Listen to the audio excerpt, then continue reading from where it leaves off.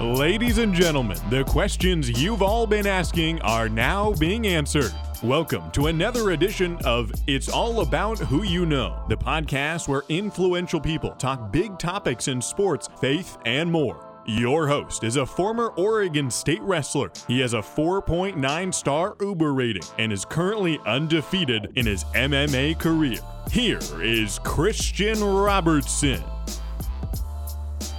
Hey, what's going on, guys? Don't want to take too much of your time, as always, with some of these opening monologues, but this week I was able to sit down with Brent Primus. Some of you probably don't know who Brent is, and that's a shame. That is a shame. Brent Primus is one of the toughest guys in the world. Brent is a former Bellator world champion at 155 pounds, beat Michael Chandler, and then lost the belt to Michael Chandler in a 5-round fight. He lost by decision. Currently has I think he's 10-1. Got his black belt in jiu-jitsu in like 6 years, which is crazy. If you guys don't know anything about jiu-jitsu, if you're some of my normal listeners that maybe aren't MMA fans or whatever, Brent, 6 years is crazy. It takes some guys 20 years to get their black belt. So just a crazy athlete. I had no idea that this podcast was going to go the way it went. It was a little shorter than I expected, but we got a lot in the 20 minutes that we spoke. He talks about, just his life, his upbringing. You definitely want to stay to the end just to hear some of the things he says. He has a call out that he somebody he wants to fight. But I think it's just a good story to hear, especially now, because your former circumstances don't necessarily define you. And I just want everybody to hear that, because you're going to know, and you probably have already guessed from the title, but Brent is the epitome of somebody that has taken a bad circumstance and turned it into something good, redirected it into something good. Going from a drug dealer as a 14-year-old kid, crazy, to a world champion. So just hearing that, and whatever you're going through in your life, it doesn't have to be selling drugs to the extreme, and it doesn't necessarily have to be on the opposite end of being a world champion. But, everybody's gone through some type of circumstance. Everybody's gone through some type of hurt or pain or whatever. And a lot of people have come out on the other side. And some people have redirected that into the highest level. And so I just want to encourage you guys. I want to be there for you guys. Whatever you're going through, take ownership of it. Move forward. Say, how can I make my circumstance better? And that's exactly what Brent did. He looked at himself and said, how can I make a bad situation a good one? And so I don't want to take too much of your time, guys, but Brent Primus. Definitely don't have to do it, so I just appreciate it, man. But yeah, Brent Primus, ladies and gentlemen. So, how you doing, man? Good, man. Thanks for having me on. Yeah, no problem, buddy. First of all, how did you get into MMA? This mic's kind of in our way. Oh, man, it's kind of a long story. I got kicked out of my house when I was really young, and I had my own house when I was like 14 years old, and I was literally just like a party house. Every night was a party. I had nobody tell me to do my homework, go to school, do anything, and I was living a crazy life. I was going to house parties in Eugene. The U of O is there, and so I was going to parties, and I was like arm wrestling for money, and then I was getting in a lot of fights, and there's about a year and a half where I was getting in at least 1 or 2 fights every weekend, and my hands were like humongous swollen calcium fists, and I was just known for knocking people out all the time. And then one of my buddies was like, man, if you're going to be doing this, you might as well make money. And so he signed me up for a cage fight, and I never trained at all, ever once, and so I was like, yeah, I'm going to go in there and knock this guy out. And they were telling me to go to the gym for a long time, and I just never did. And then I was like 2 weeks out from my first cage fight, and I was like, man, I'm going to go to this gym just to see what it's about. I'm going to go in there and just beat the crap out of all these dudes. And so I went into the gym and got absolutely manhandled and got choked out and armbarred. And I was like, gosh damn, man, this is crazy. And I totally realized that it's about technique and stuff like that. And because I knew that I was way stronger and I was more athletic, but it just was an eye opener to me and get my butt kicked by all these little dudes. And so from then on, I literally trained every single day, put my life in it, and yeah, man, just trained every single day as hard as I could, and went and competed in every single jiu-jitsu tournament. And I got my blue belt in 3 weeks. I won Pan Americans. That was my first gi tournament, and I just caught onto it so fast. And I mean, thankfully too, because it's helped me and changed my life and everything. So yeah, that's crazy. So at what point did you think like, dang, I can make like a living doing this? Because how old are you? 35? Yeah. And crazy. you started when you were... I started when I was 20. Okay, so for 6 years you were living on your own?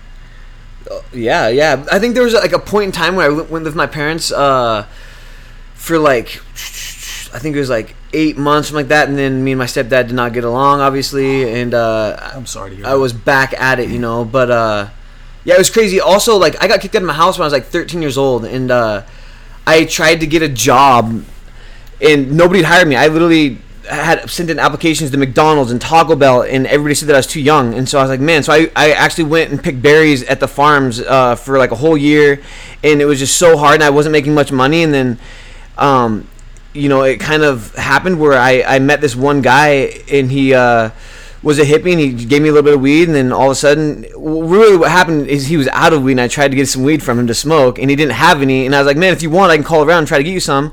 And he's like, okay. So I went to his house. He gave me $300.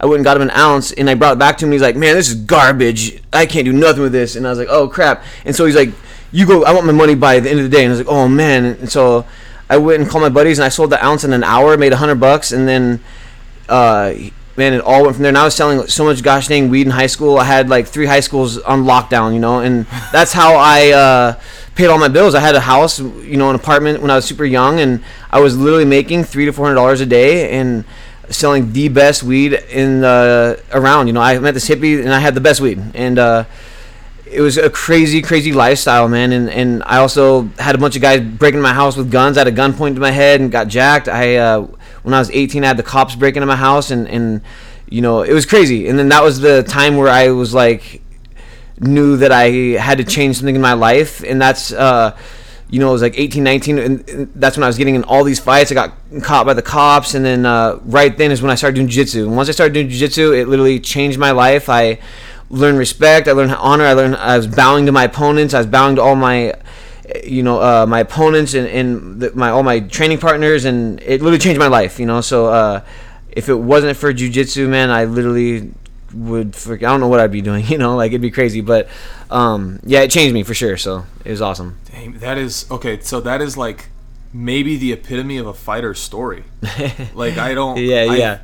I did not expect you to say that you were 13 on your own, and like selling dope, which at the time was like, I mean, crazy. That's 20 years ago. That was bad. Like, yeah. That time it was like, I mean, the same regulations as cocaine, or 100%. It was horrible, and like, and it was crazy. Like, my dad has been in prison pretty much my whole life. I've never, I used to go visit him at Oregon State Penitentiary, and we talked to him through the phone with that big glass or whatever. And my dad has been in prison pretty much my whole life from methamphetamines. He's like one of the number one manufacturers when I was really, really, really young.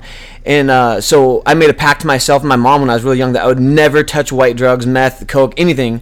And so I never have. I've never touched any white drugs. And I was like selling pounds and pounds and pounds, and just in that market and doing that, you run into all that stuff. And I just made a pact that I would never touch any white drugs, and I never have, and I never will. And I think that also saved me, because there's a bunch of people, my friends, that we were selling weed, and I would front them, and I got them to selling weed, and then eventually they started doing coke and selling coke and all this stuff, and then a lot of them are in jail and doing stupid things, and so yeah, just a crazy life. But at the same time, like, everything that I've went through, I think it's helped me and made me who I am today. And I don't think I would have that fire in me if it wasn't for all the craziness, for sure. Yeah, that's one thing I noticed, like, talking to really successful people, is like there's something, like, I not necessarily as extreme as what you're saying, but some guys, yeah, as extreme.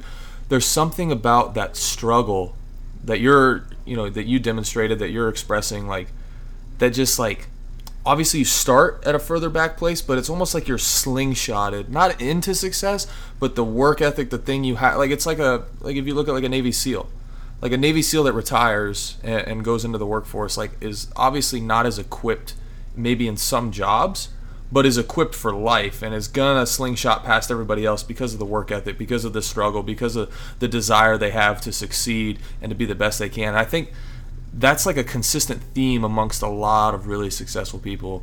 And okay, so at what point did you like, you're doing jiu-jitsu, at what point, so you went to your first you went to your first fight, you did an amateur fight, and how old were you when you started fighting amateur? I think I was 20 when I first started training, period. When I first started training, I was 20 years old, and like I said, I got my blue belt in 3 weeks of training. My instructors were like, if you win Pan Americans, we'll give you your blue belt, and they didn't think I was going to win. There's like 120 or 160 people in my division, and I went out there and won and got my blue belt in 3 weeks, and that's when I literally was like, I think I could be really good at this, And at the time, I was also selling a lot of marijuana, but I was also had my own landscaping business. I bought this landscaping business, for that money, and I was working all the time doing, that too. And when I started training, I literally knew that I could not work all day long and be successful at jiu-jitsu or MMA. So I literally sold clients one by one. I sold all my equipment, and I started training every freaking minute of the day that I could, and I also knew that I had to change my lifestyle. I couldn't be drinking, I couldn't be eating horrible, and I literally changed everything. Jiu-jitsu changed me. I literally was eating salad and grilled chicken and protein shakes, and I wasn't drinking alcohol, and it just changed everything. And all I was wanting to do is get better and get my black belt and win, and that was my life for sure. And it still really is, but obviously I'm older and I have kids now, but winning is definitely, and getting better is definitely, on the top of the list for sure. Yeah. So you're 10-1. Yeah. Was it your 8th fight? Was it for the world title against Michael Chandler? Yeah, 8-0, yep. So I feel like you haven't got your respect for that fight because everybody sees what happened to Chandler's foot, and I'm a Chandler fan, but I recognize there's no discrepancy. You put Michael Chandler in that position. Like, you kicked his foot, and you caused the nerve damage, and then he just stepped and wasn't able to continue. How does that settle with you? Like, being a world champion, but not getting your respect, your due. Everybody's like, oh, Chandler's the world champ. Like, I don't know. How did that sit with you? Oh, it sucked, man. Like, I literally trained my butt off for that fight. I had everybody telling me I was going to lose, and I literally was so broke. I was negative. I had no money in my bank account. I spent everything I had on that fight camp, and I had a baby due in a month and a half, and it was just a crazy time, and literally what's so crazy is I trained that leg kick, for like 3 months. I was throwing hundreds of kicks almost every single day, that same low calf kick, and I've hurt so many of my training partners with that same kick. And to me, when I was in there fighting and I threw that kick and I hurt him, me and my coaches knew what was going on. They were yelling, he's hurt. And so I had no idea that there was controversy until after the fight. I literally thought that I went in there and I just didn't think there's any controversy, and like what's crazy is like I was in the cage and Michael Chandler's like, I remember Scott Coker walking into the cage and Scott Coker's like, what's wrong, Mike? What's wrong? And Chandler is like, it's broken. It's fucking broken. And Chandler thought that I broke his leg in there. And then they went to the doctor, and the next day in New York City they did a conference or whatever, and Scott Coker came out and was like, yeah, it was from Brent's kick. Is that impact that it causes nerve damage and all that stuff. And then Chandler went off on he was next, and he's like, oh yeah, I just freaking rolled my ankle, Brent did nothing. And I was totally shocked. I literally could not believe it. I was like, damn, man, this guy's a really poor sport little baby, so it was just crazy, and screw Michael Chandler. I'd love to fight him again, and I can't wait, so hopefully that goes down, again, for sure. Yeah. Are you looking to fight Pitbull? Is that is that what you like? If you could have your next fight, is that who you want? You want a shot at the title and then maybe get Chandler back, or? Oh, 100%. Give me that title shot for sure. I think that'd be awesome, And I think I can definitely beat Pitbull. But yeah, Bellator, give me that shot. I'll definitely be the next. I will win. I know I can beat up Pitbull. And then after him, I think I'd love to fight either Chandler if he still stays with Bellator. I know there's talk about him being a free agent, or Benson Henderson is up there, I know, and or even Patricio Pitbull too. I know he's been doing pretty well too. So, Patricio. I don't know. The older one, 155. The one that's not the champ. Yeah, for sure. So, yeah, man, I definitely want the title shot, or definitely the best guys that they got. So that's what I want. Gotcha. Now, do you have a fight lined up right now? Do you know what are you guys in talks? I do. I signed a fight about 3 months ago to fight somebody. But it's just crazy times right now, man. Obviously, Bellator hasn't set an exact date. Sure. But my date was pretty much the time when they're going to come back. So, but also not only that, I'm not, the guy that I'm fighting is not from America. So I'm not sure if they're even going to let him fly here right now with the damn corona going on. So right now, just in limbo, man. It's crazy, and this whole virus kind of shut everything down. So we'll see how everything goes. Gotcha. Now you just, I'll get you, for the sake of time, we'll go on this one last talking point. But you just got done with submitting what a lot of people think is the best jiu-jitsu practitioner in the sport of mixed martial arts. But Jake Smith, you want to talk about that a little bit? Just submission. Jake Shields. Or Shields, sorry, Yeah. not Smith. But Jake Smith trains Yeah, at American Top Team. Yeah. Yeah. That's where I was mixed up. But Jake Shields just tapped him out. How did you feel like that match went, as far as like your mindset going in? Did you have like any intimidation, like thinking that? Because I think like on paper, like he's kind of A legend almost, man. Yeah, and he's definitely moving into that jiu-jitsu scene, and you're still really highly into you're only 11 fights into your pro career. Yeah. Like you still have if you want, like you still have a long. Yeah, I want to go until in my 40s for sure, early Yeah. 40s, so definitely got time. But yeah, man, once I found out that I was, had a grappling match against Jake Shields, I had two thoughts going in my head. Like one of them was like, oh shit, man, I'm going against Jake Shields. He's a legend. I've been watching this guy on TV for a long, long time. Yeah.